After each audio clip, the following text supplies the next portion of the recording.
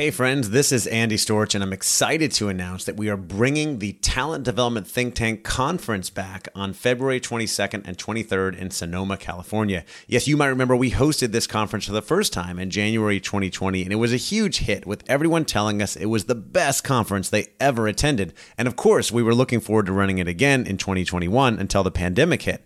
That's when I launched the Talent Development Think Tank membership community, and that's been going strong since May of 2020. But I know how valuable it is to get people together in person, and that's why we are excited to be bringing the conference back again on February 22nd and 23rd in Sonoma, California.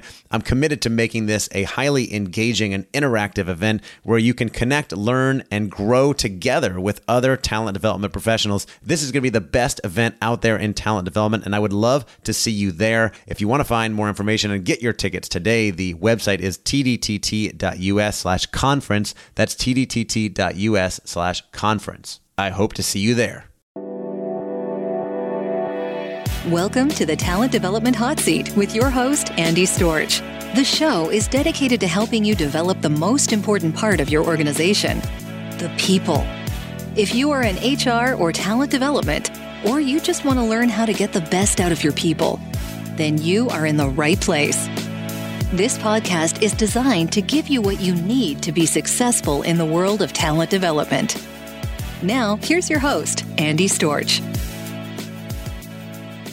All right, I am live with David Nour, expert on applications of strategic relationships in profitable growth, author of over 10 books, and contributor to all kinds of great publications. David, welcome to the show. Andy, it's good to be with you. Really good to have you on. We were introduced by the global CEO of a company, so that's always a great introduction. You know, when you get that, then you've got to talk to this person. And booked you come on here. We never talked before. We just started chatting, and I already knew right away. It's one of those, we could probably talk for an hour, and I would forget to hit record or go live. So I just hit that so we could get things going. So cool to have you on here. It's good to be with you. I appreciate the CEO who introduced us and look forward to a rich conversation with you. If you work in talent development, you know that your job has become more important than ever. The problem is there's so much uncertainty and noise out in the business world, and things are changing so fast, it's hard to know where to go and what tools and resources to use to solve your problems. That's why I recently launched the Talent Development Think Tank community as a central and safe place to access information, ask questions, and talk with other L&D professionals like you so that you can achieve your goals and accelerate your career. Join today to get instant access to our online platform and community of ambitious, helpful talent development professionals who understand your world and can help you solve your problems. Right now, I'm offering 25% off the subscription price to podcast listeners. Just go to talentdevelopmentthinktank.com and use code HOTSEAT for 25% off. That's talentdevelopmentthinktank.com and use code HOTSEAT. Thanks, and on to the episode. All right, so let's start with a little bit of an introduction. I'd love to introduce you to my audience, get to know you a little bit. Tell me about who you are, what you do. Sure. So I'm originally from Iran, came to the U.S. in 1981 with a suitcase, $100, and he didn't know anybody and didn't speak a word of English. I came here to finish high school. I got my Eagle Scout here, grew up in Atlanta. I feel like I work for the Chamber of Commerce some days. I've moved away 6 times and I keep coming back. It's a great place to raise a family. I'm actually 95 years old. I look great for 95 because there's been 3 phases in my career. First phase was technology. So IBM, Silicon Graphics, Business Objects, sales, marketing. Then after graduate school, I went to Emory, the Goizueta Business School for grad school. And after that, I became president of a company, went up to New York, raised a round of funding. Then I spent a number of years at a private equity firm and we bought and sold 110 different companies. So consulting, president of a company, private equity. Then 18 years ago, I actually went out on my own and I run a boutique innovation consultancy to really fuel new revenue, new growth opportunities for my global clients. And I bring this unique lens of strategic relationships to accelerate getting things done. And I've been blessed. Over a couple hundred global brands have been clients over the years. And as you were kind enough to mention, 10 books. Back in the good old days of February 2020, when we used to get out and speak, right? I typically speak 50, 60 times a year. And I'm an adjunct faculty at Emory University in Atlanta and Vanderbilt University in Nashville, in both the executive education programs. That is a lot of stuff. You must be 95 years old. You've done a lot of things. Rolling rocks gather no moss, my friend. You got to keep moving. You got to keep moving. That's how I like to operate as well. The 10 books, I'm very curious about getting into that. I'm writing my first book right now, as I told you, and doing it while running a business and many other things. I assume you did the same thing. How did you get into that? How did the first book happen? So again, you and your audience will be delighted to hear I'm not writing Harry Potter, right? I'm never going to get wealthy writing books. Actually, the first few years of my business, I pushed off the idea. But at some point, you've read enough. Andy, you've talked enough, you've researched enough, you've consulted enough, you've coached enough about an idea that you feel like you have something to say. And I had enough people ask me, is there a book on this topic? I was out talking about business relationships and how to become more intentional and strategic and quantifiable in the relationships you choose to invest in. And like I said, enough people wanted to know more that I just kept getting asked, is there a book? And I literally wrote I want to say 60-page booklet. It was 6x9, and I printed it at a local printer. I would literally just hand those out, almost like a booklet that had some good ideas in there, but I felt like it needed to be more substantive. And so my first book came out in 2008. Wiley published it. It's called Relationship Economics. The other thing I try to do is keep my ideas evergreen. So I've already updated to a paperback, and I'm about to write the third edition of that book. And then as you write each book, other ideas come to you. I've always said I learn, and this is a tip for you, might be useful. I learn as much about my own books after they come out because people read them. They bring their ideas, their perspectives, their research, their references of, have you read this? Have you thought about this? It makes me think of that. And you feel like, man, I wish I knew this stuff when I was writing the book. And so you already have material for the next edition, if not the next book. And that's what led to the subsequent ones. And like I said, I'm writing book number 11 right now that hopefully will be out in the fall. And that one is called Curve Benders. That's amazing. And interesting that you said you're obviously a student of life and someone who's always learning and talking to people, much like I am as well, or try to be. And you go out there and you said you learn more about the book after you publish it. Does that almost get frustrating because you can't necessarily change it? No, not necessarily frustrating. It really becomes a great opportunity to double down on what you just mentioned, which is I'm absolutely a lifelong learner. You also have to know your why. If you're publishing a book, my why is to disseminate my ideas. My why is to instill conversations with executives that I work with. I'm not writing for everybody. That's just like you're trying to date. It's been a few presidents since I've dated. You can't date everybody. So my target is P&L executives who are trying to solve, they're stuck, they're trying to solve real problems, and their teams, right? So the more I speak with them. I've had 64 conversations just in the last 3-4 weeks with executives globally. The more I learn about their challenges, their opportunities, what they're thinking, what they're hearing, what they're seeing, and sooner or later, you start to come up with some questions. And those questions, the ones that gnaw at you, at me anyway, I get really curious about. I start reading and I start writing articles and blogs and more recently podcasts. And at some point, like I said, you feel like I've been thinking about it. It takes me about 4 years to think about an idea enough. I've got 6 grad students that do social science research for me. And you come up with substantive enough information. You feel like you want to share that, yet you can't know it all. My dad drove into me, if you're the smartest person in the room, you're in the wrong room. So after you publish the book, like I said, when people actually read it and they bring their perspective, their lens, their experiences, what I love is they challenge a lot of your assumptions. They challenge a lot of your thinking. And it does one of two things. Either reinforces what you were doing, which is, oh man, I was right on that topic or that issue. Or again, if you're a astute learner, if you're a lifelong learner, you're like, okay, that person or that update has changed my mind. And then you learn to maneuver your thinking or shift your thinking. And that's where the subsequent editions or the next book comes in. And it's a really exciting learning ecosystem to research, write, edit, share, and get feedback from the market on your ideas. So it's an ever evolving process, and you are evolving your thinking on things. And you don't feel like if you published a book and you can still change your thinking on it and it's okay, that book is still out there starting the discussion. I'm going to tell you what a mentor drove into me years ago. When you your 80% ready move, right? The last 20% doesn't matter. Yeah. And you'll never get a perfect book. You'll never write everything you want to write. Yeah. It'll never be done if you wait for it to be perfect. Yeah. And again, there's a reason that you'll do subsequent, the reason I do subsequent editions is I incorporate all the stuff I've learned since the original edition came out, the first edition comes out. Yeah, I love that. And I am not one who ever waits for things to be perfect, as most people who work with me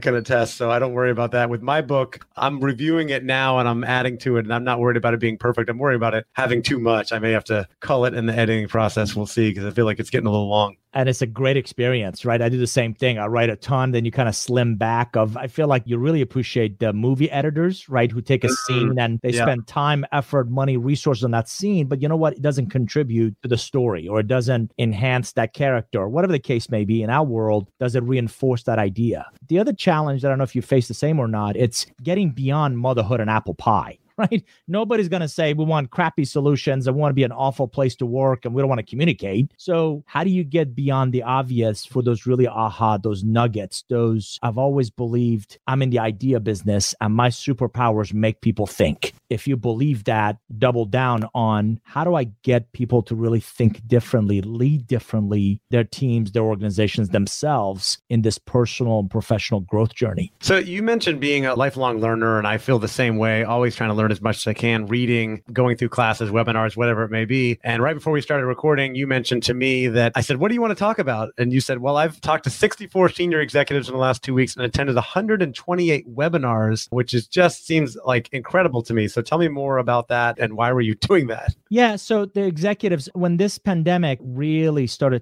we all went beyond, it's more than a flu. And you start to see, unfortunately, a lot of clients shut down unnecessary travel, and they started to really think about, as government orders came, state shelter at home orders came, and we saw the numbers climb in first Asia, then Europe, then of course US. I made a list of my most valuable relationships, clients, prospects, collaborators, people that I value their opinion and perspectives. And I started to reach out, and I'm still not done, but I'm going through the list of, hey, what are you seeing? What are you hearing? What are you thinking? What are you doing? What crossroad do you find yourself at? What are you struggling most with? And the speed of this pandemic, right, initially created both a supply shock and then a demand shock. And I think now beyond the shock, what I get really excited about is more my executive relationships are thinking about COVID-19 not as a beginning, middle, and an end, but really as this kind of COVID-19, what I call new norm, right? So how do we live with this thing? How do we get back to productivity?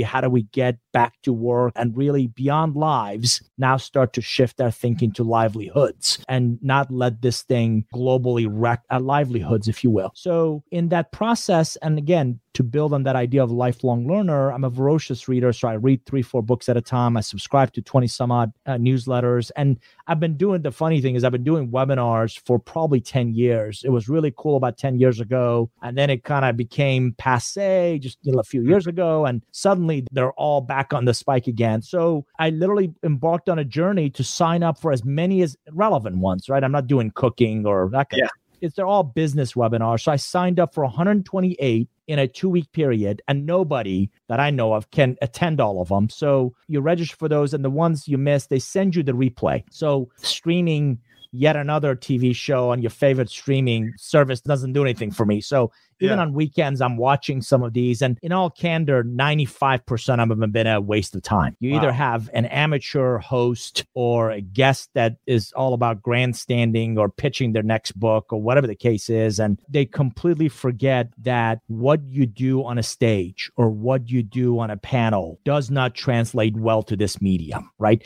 And I'm reminded when television first came out, your audience may not know this, they used to broadcast radio shows. So literally video broadcasting of radio shows. Right. And it's because that's what they knew. So a lot of these webinars are too long, or they go sideways, or they're completely misaligned with what they promised in the promotional stuff. And they completely forget the takeaways for the consumer of that information, not you as the producer of it.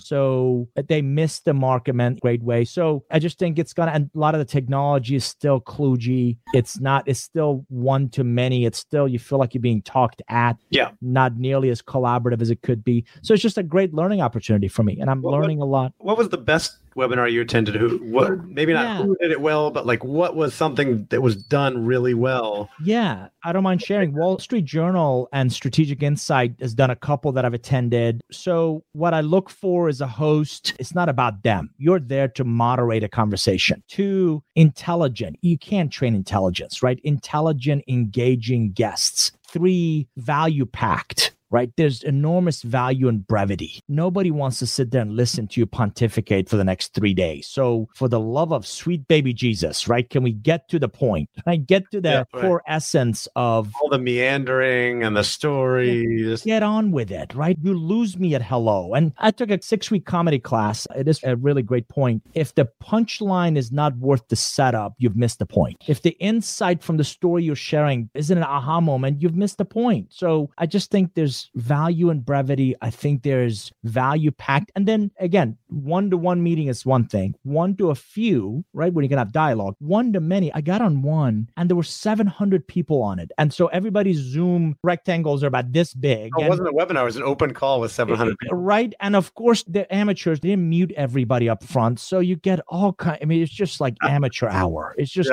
makes you cringe. So learning the tool, great host, great discussion, immerse the attendees in the content, invite them in, and then share great insights. Those are the ones that are really useful. And also shorter, right? Can we go shorter or go longer, but make it more immersive? We're doing one of our own that's 90 minutes. But you know what? It's not about slides. It's about a digital whiteboard where you jump in and you collaborate with others. And you got to bring 3 of you because we're going to talk about trust and rapport and co-creation. I like that. We've been doing some lately with my company. Our sponsor, Advantage Performance Group, has been hosting a weekly webinar series. And we've been keeping them to 30 minutes with a 15-minute Q&A afterwards, no selling. And they've been really engaging using polls and chat and things like that to keep people engaged because we know, I mean, you know how valuable people's time are. And when they come on there to just meander around, we jump right into it. We take about 25 to 30 minutes to explain all the concepts, give them value, and then open it up to Q&A. And a lot of people stay for the Q&A and then send the recording out. Right. Again, something I learned from Boy Scouts, right? Early is on time is late, right? So start and finish on time. Again, there's a role of a professional moderator where you're moderating conversation. I actually don't like to end on questions. You want to end on a high note or you want to end on some key nugget. So I actually sprinkle questions throughout, which means a couple of things. The presenter, less content, less about you, more about nuggets that your audience can take away from. Number 2, you got to be able to defend your position, not just regurgitate it. So if you can defend your position, people can ask you and challenge you along the way and you can respond to them versus, oh, wait, then I'm going to give you some pre-scripted or some answer later. What are you learning? Most of my audience is in corporate talent development. They're working in large companies. You're talking to a lot of big company executives. You're attending a lot of webinars, learning about everything going on out there in the economy. Let's give people some value. What are you learning? What insights can you share that you've been hearing a lot about in terms of, we'll call it the future of work, as in what's coming in the next few months and how companies are reacting? Obviously, no one can predict the future. Sure. Let me answer the question this way. I've got kids. You've got kids. We learned as young parents early on, the best thing you can do for your kids is kind of teach them how to become self-sufficient versus do it for them. Right. I've long believed talent development, I'm saying this respectfully, has been the babysitting business, right? So you've got to push people to really drive their own personal and professional growth. And this is a premise for my next book as well, which is create a roadmap between I call it your journey from now to next.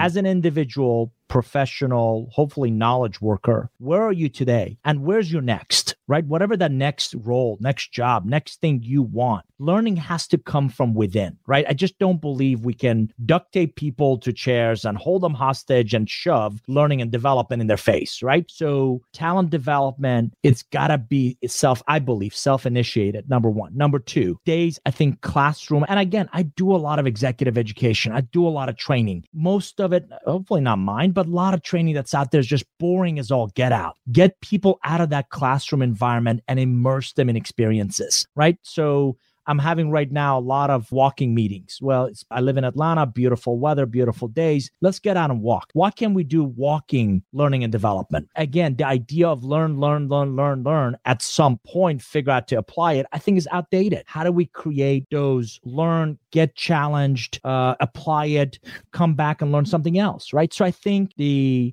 mindset, I think the structure, I think the format of talent development, the idea that they can only learn from a subject matter expert, they can learn as much from each other as possible. COVID-19 is a phenomenal impetus to rethink, reimagine, if not reinvent talent development. 100% agree. I am a very big fan, proponent, and peddler, if you will, of experiential learning. So my main business is in connecting clients with learning solutions, and they're all experiential learning, even the classroom stuff, people moving around, getting up, learning from each other as much as, if not more than learning from the facilitator. It's been interesting pivoting that during COVID-19 and making everything virtual. I like to think we've done a good job with doing that. I know a lot of organizations are pivoting and converting a lot of their programs to virtual.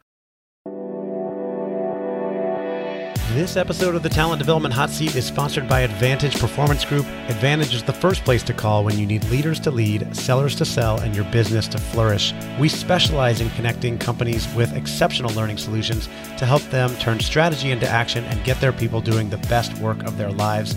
We're also providing tons of great content on a weekly basis. In fact, we recently launched a great webinar series that has been going on weekly with content such as creating a culture of multipliers, gender equity, Liz Weissman's webinar on helping rid the world of bad bosses. We have a new webinar from Brent Snow on decision making. We have a webinar on multipliers and how to use multipliers during troubled times, calming the storm. We have a webinar from our partner Julie Winkle-Giulioni on developing in place, how to continue your growth during remote working, and a webinar from Paul Middleton on the secret sauce for learning in the flow of work, plus many more. Just head to our website at advantageperformance.com. Click on free resources and you'll find the link to webinars and all of our other insights and resources there. Thanks for listening, and now back to the show.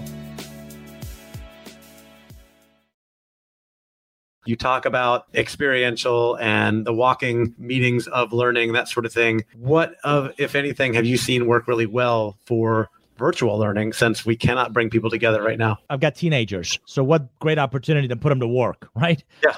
I hired one of my teenagers over a weekend that we actually researched 75 different virtual or digital collaboration platforms. And a lot of these platforms give you 30-day trials and give you a chance to test them. And so I've been on this journey to learn as much as I can and test a couple of these a week. And I still have a long way to go, but the digital whiteboard space is coming a long way, right? So you said experiential, potato. I believe in immersive. So I took a group of executives, the Consumer Electronics Show. I mean, I've done that for several years. I took a group of executives to South by Southwest, right? And again, immersed them in that experience. So we had a briefing in advance. I curated a track for them, and then we had a debrief afterwards, right? So even when I do things online and when I do things with whiteboards, absolutely get and keep your finger on the pulse of what are they thinking, and create, a good friend of mine, Trudy, says, that appreciative inquiry. The other thing, Andy, what we try to do in a lot of talent development space is we try to provide answers or we try to explain. And I would submit one of the things that COVID-19 has done is really force us to create a space for better inquiry. We need to get better at asking better questions, more powerful questions, more insightful questions. And I've always believed convey your credibility with the questions you ask, not necessarily the solutions you provide. And if you ask enough questions and you nurture a culture of experimentation, a culture of, you know what, that's interesting. I don't know. Even as the leader, I don't know what the answer is. So let's go figure it out. Let's go test it. I'm going to take you back to your high school chemistry classes, right? Let's go do an experiment and let's go find those catalysts that accelerated that infusion. Or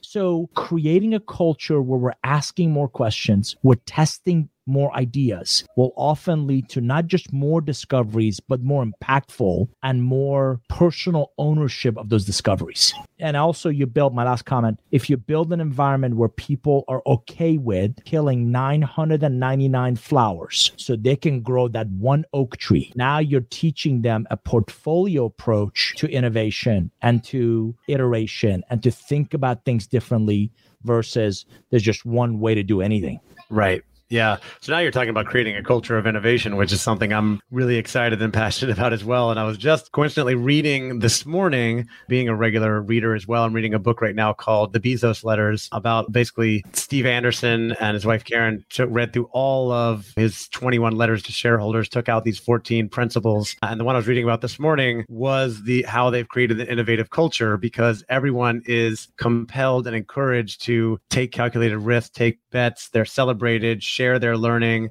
It's okay to make mistakes as long as you're willing to learn from it and share with everybody else involved, which is what has allowed Amazon to be so innovative, so successful. As we record this right now, the company's worth $1.2 trillion. And so many other companies have failed because they say they want to be innovative, but nobody feels comfortable trying new things because they're worried they're going to get fired if they make a mistake. So it goes back to metrics and compensation, right? So how are we measured? How are we compensated? How often have you seen people ask for A and then measure and compensate B? Right? We want to be an innovative place. Great. Listen, we've built a perfect execution box. And if you mess with it, you're fired. You're out. So it's really difficult for mature companies in mature industries who've built a perfect execution box to think outside of that comfort zone, right? And that's why I don't believe innovation centers or innovation hubs work, because you've got a 30-year veteran of the same way you've always done it in charge of running the place. And a really nice guy, but he wouldn't know what innovation was if it was water and he fell out of a boat. So how are you expecting to do anything different, right? And we just keep throwing, and I've seen brands, intelligent global brands, waste millions of dollars on this innovation center or innovation initiative because it's the cool, sexy, jazzy thing to do. Right. And you just want to shake some sense of them. By the way, I have a lot of friends who are in these roles, but you know what I call chief compliance, chief legal, chief risk officers? Oncologists, right? Their job is anything that's new, dig it out because it doesn't fit in our perfect execution box. Right. So most of the work that we do, I insist on, it has to be, I need a SEAL Team 6, not a battalion, right? 3 to 5 people. It's got to be away from the current governance, away from the current structure. Thank God most of us have all gone to virtual because we can get a lot done under the radar to just experiment. And you know what? Bezos says the same thing. If you're willing to be really bad at something, if you're willing to fail at a whole bunch of them, and you go into it knowing, right, many of them are never going to go. That's why I say a portfolio approach. Right. You have quality gates where you invest in them, and only if they pass those gates will you continue to invest in them. But if you go into it knowing that failing is part of that learning, you're setting yourself up for a much better chance to actually succeed. Absolutely. You've got to have those failures. If you don't, then you're not taking enough risk, right? And then you're not going to have the big bets, you're not going to have the big successes. You are recognized as the leading expert on applications of strategic relationships in profitable growth. And I want to know, what does that mean? And why is it important? Yeah, so it's really nature and nurture. As I mentioned, I was born in the Middle East and grew up, and I wrote in relationship economics that I didn't get it then, but I certainly get it now. I think I was 5 or 6 years old, the dad walking me through on bazaars of Iran on our Friday morning errands. Beyond what mom needed at the house or the projects he was working on, dad also had a relationship list. And he made sure we visited with individuals that were critical to what he was trying to get done, whether it was a plumber or access to an influential politician, right? So there's a big reason why the rest of the world builds relationships first, and from which they do business. As Americans, right, as Westerners, we're so focused on the business part that if and only if the business part works, then we'll ask, right, how you doing? And what's going on with you? And how's your family? And right, those kinds of things, right? So I've always believed when we're faced with a challenge or an opportunity, we often think, what should we do and how should we do it? We seldom ask, what relationships do we need? What relationships do we have? How do we connect the dots with value add? So that process we call relationship economics. And it's a discipline, it's a systematic process to be more intentional, to be more quantifiable, and more strategic in the relationships you choose to invest in. And on any given day, that's a choice. If you apply that discipline to initiatives, ideas, innovative approaches, business models, we've proven that it accelerates your ability to get traction. So I don't know, and this is really appropriate right now because with this pandemic, executives' typical mindset is, let's cut back. Listen, I like prudent conservation of those limited resources as much as the next guy, but I don't know of a company that can cut its way to growth. Never seen it. Does not happen. Right. So you can absolutely preserve some of those resources, but you better also be making some bets and some investments in other areas. And every executive I've spoken with says this pandemic is here to stay. Yeah. And as I said, instead of thinking of it as beginning, middle, and end, how do we really start to deal with it as part of our ongoing new norm, right? As such, if your business, even with a vaccine, I genuinely believe we're going to have some angst in going back to businesses that are predicated by physical proximity, right? Yeah. Sorry, I thought bowling alleys were petri dishes before all this. I'm not going to go back there, right? And most people hated the middle seat on airplanes, right? So why would we go back to any of that stuff? So if your value, you have to deliver that value in physical interaction, you better be thinking very differently right now about your value proposition. And how do we deliver that very differently? Those are examples of bets. And we've proven relationships can actually accelerate your ability to identify them, test them, monetize them, and scale them. Yeah, that's a great point. I mean, I've always been big on relationships. They've driven almost every successful move I've made in my career. And I'm big on building those relationships with clients. And it is interesting how in the United States, at least where we are, I think a lot of people are big on relationships, but there's certainly a lot of business that gets done without it. Whereas I've learned in traveling around the world, there are many parts of the world, like you mentioned, the Middle East, much of Asia, where you're not doing business with anybody unless you have a really strong relationship with them. You know them, you trust them, you know about their family, that sort of thing. And the other thing you mentioned about kind of when is this going away and going back to work, I don't know when I'll be publishing this on the podcast, and things are changing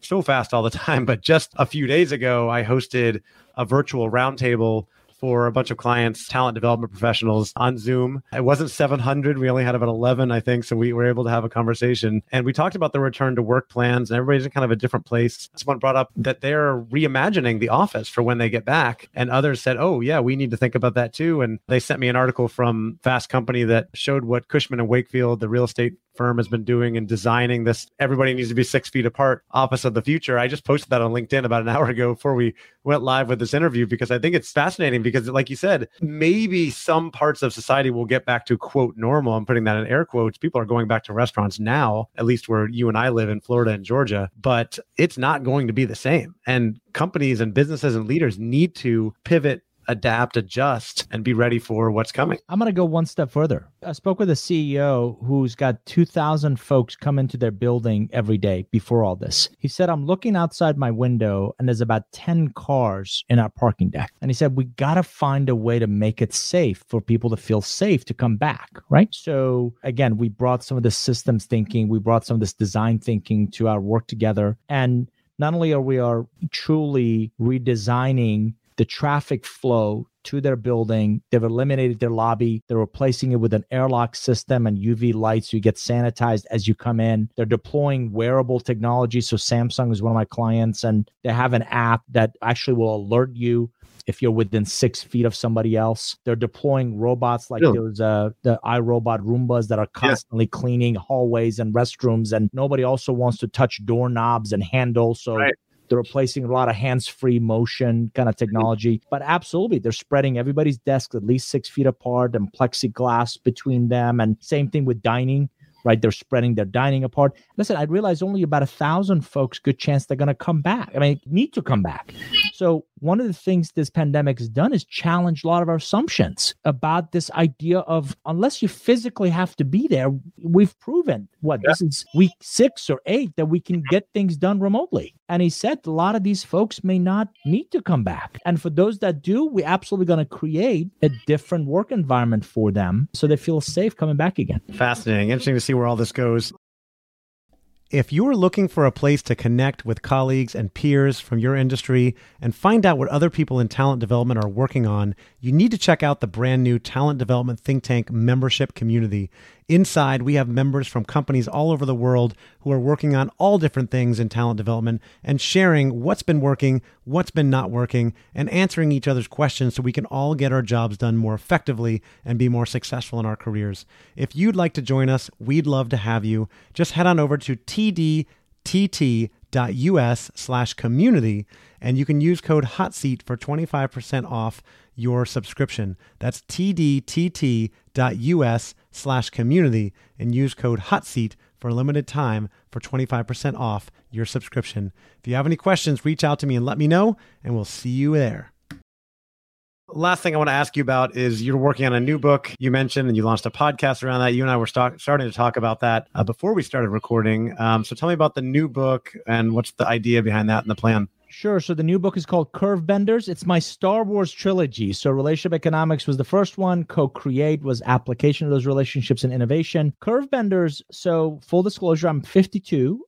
Realistically, I'll work another 20 years proactively. So, Andy, I've been really curious about what will the future of work look like in the next 20 years. And one of the things that this coronavirus, which is, by the way, an example of a black swan event. So we kind of know they're going to happen. We may not know when they're going to happen, but we knew what a pandemic was, and we just couldn't anticipate the impact that it had globally. So in this idea of, and we talk a lot about right now, work-life balance, what we've seen this coronavirus do is create a work-life blending. Right. Yeah. So I've expanded this future of work into the future of the way we'll work, the way we'll live, the way we play, and the way we give. Right. So in those 4 areas, we've identified 15 forces that will dramatically impact those 4. And Black Swan events is one of them. To remain relevant, you're going to have to continue to learn and grow. And for most people, that's a linear curve. Right. And again, taking your audience back to Algebra 101, a linear curve slope is 1, rise over run is just 1. It looks like a 45-degree angle just straight up. So I believe, and our research is pointing to certain relationships that come into our lives that take that linear curve and create a non-linear trajectory. So in that process, they dramatically change both our direction and ultimate destination. And Andy, what I'm finding examples and interviews, and like I said, we've got 4,000 data points. I'm up to a couple hundred executive interviews. Beyond what we accomplish, they have a profound impact on who we become. And they are more than just great bosses or coaches or mentors. They see the best version of ourselves, and they push us to challenge ourselves beyond even our wildest imagination. And they help us. They develop a real vested interest in our success, and they nudge us to go a different direction. And I call those relationships curve benders because, again, they have not an incremental, not just a linear, but a non-linear, a profound impact in our lives. And one quick question that's come up in the more I research this is, it's fabulous. People want to know, who are they? Where are they? How do I find them? A great question. A better question is, how do you become one? Right? How do you change the lives of others such that they're not just delighted that you came into your lives, they're forever grateful, and they'll remember you for the rest of their lives. I love that. I've had a few of those in my life, and I try to be for others. And I love that kind of ending advice too. It's not about looking. People always ask, how do I find a mentor? How do I find that person that's going to change things for me? But it's just like the Zig Ziglar quote, right? If you help enough people get what they want, you'll be able to get what you want as well, right? If you focus on helping people, being that person, being that connector, being that curve bender,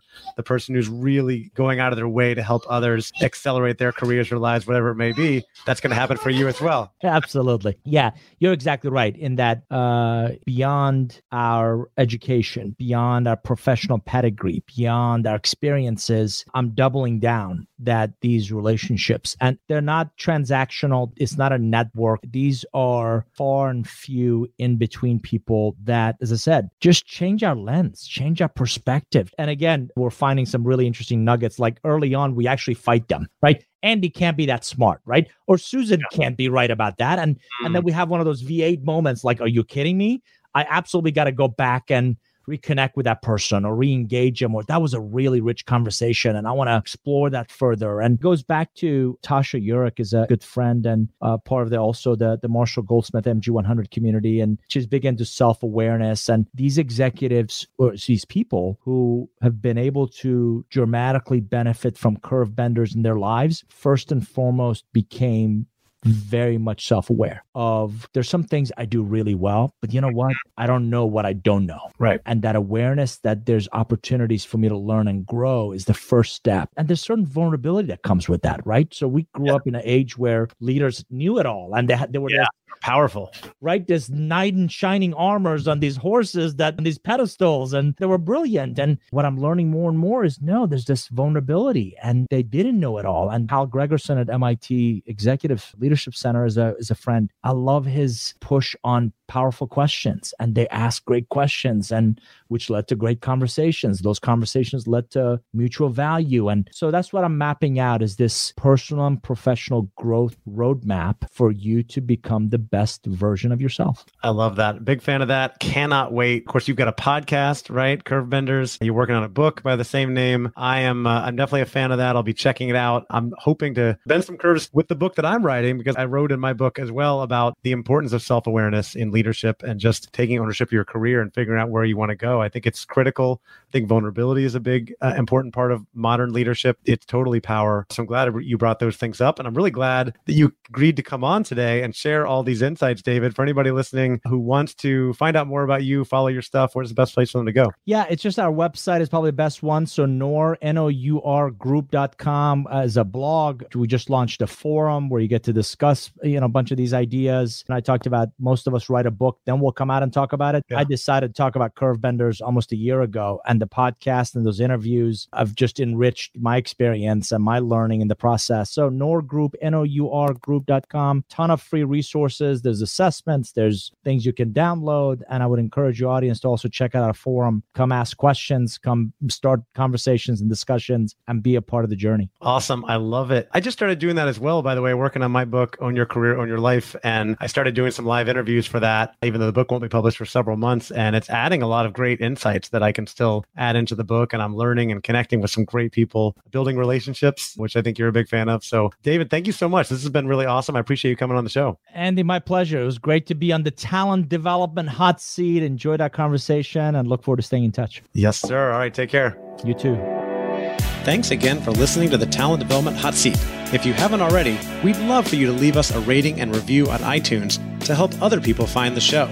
And as always, you can find all of our episodes and tons of free resources on our website, talentdevelopmenthotseat.com. Thank you again, and take care.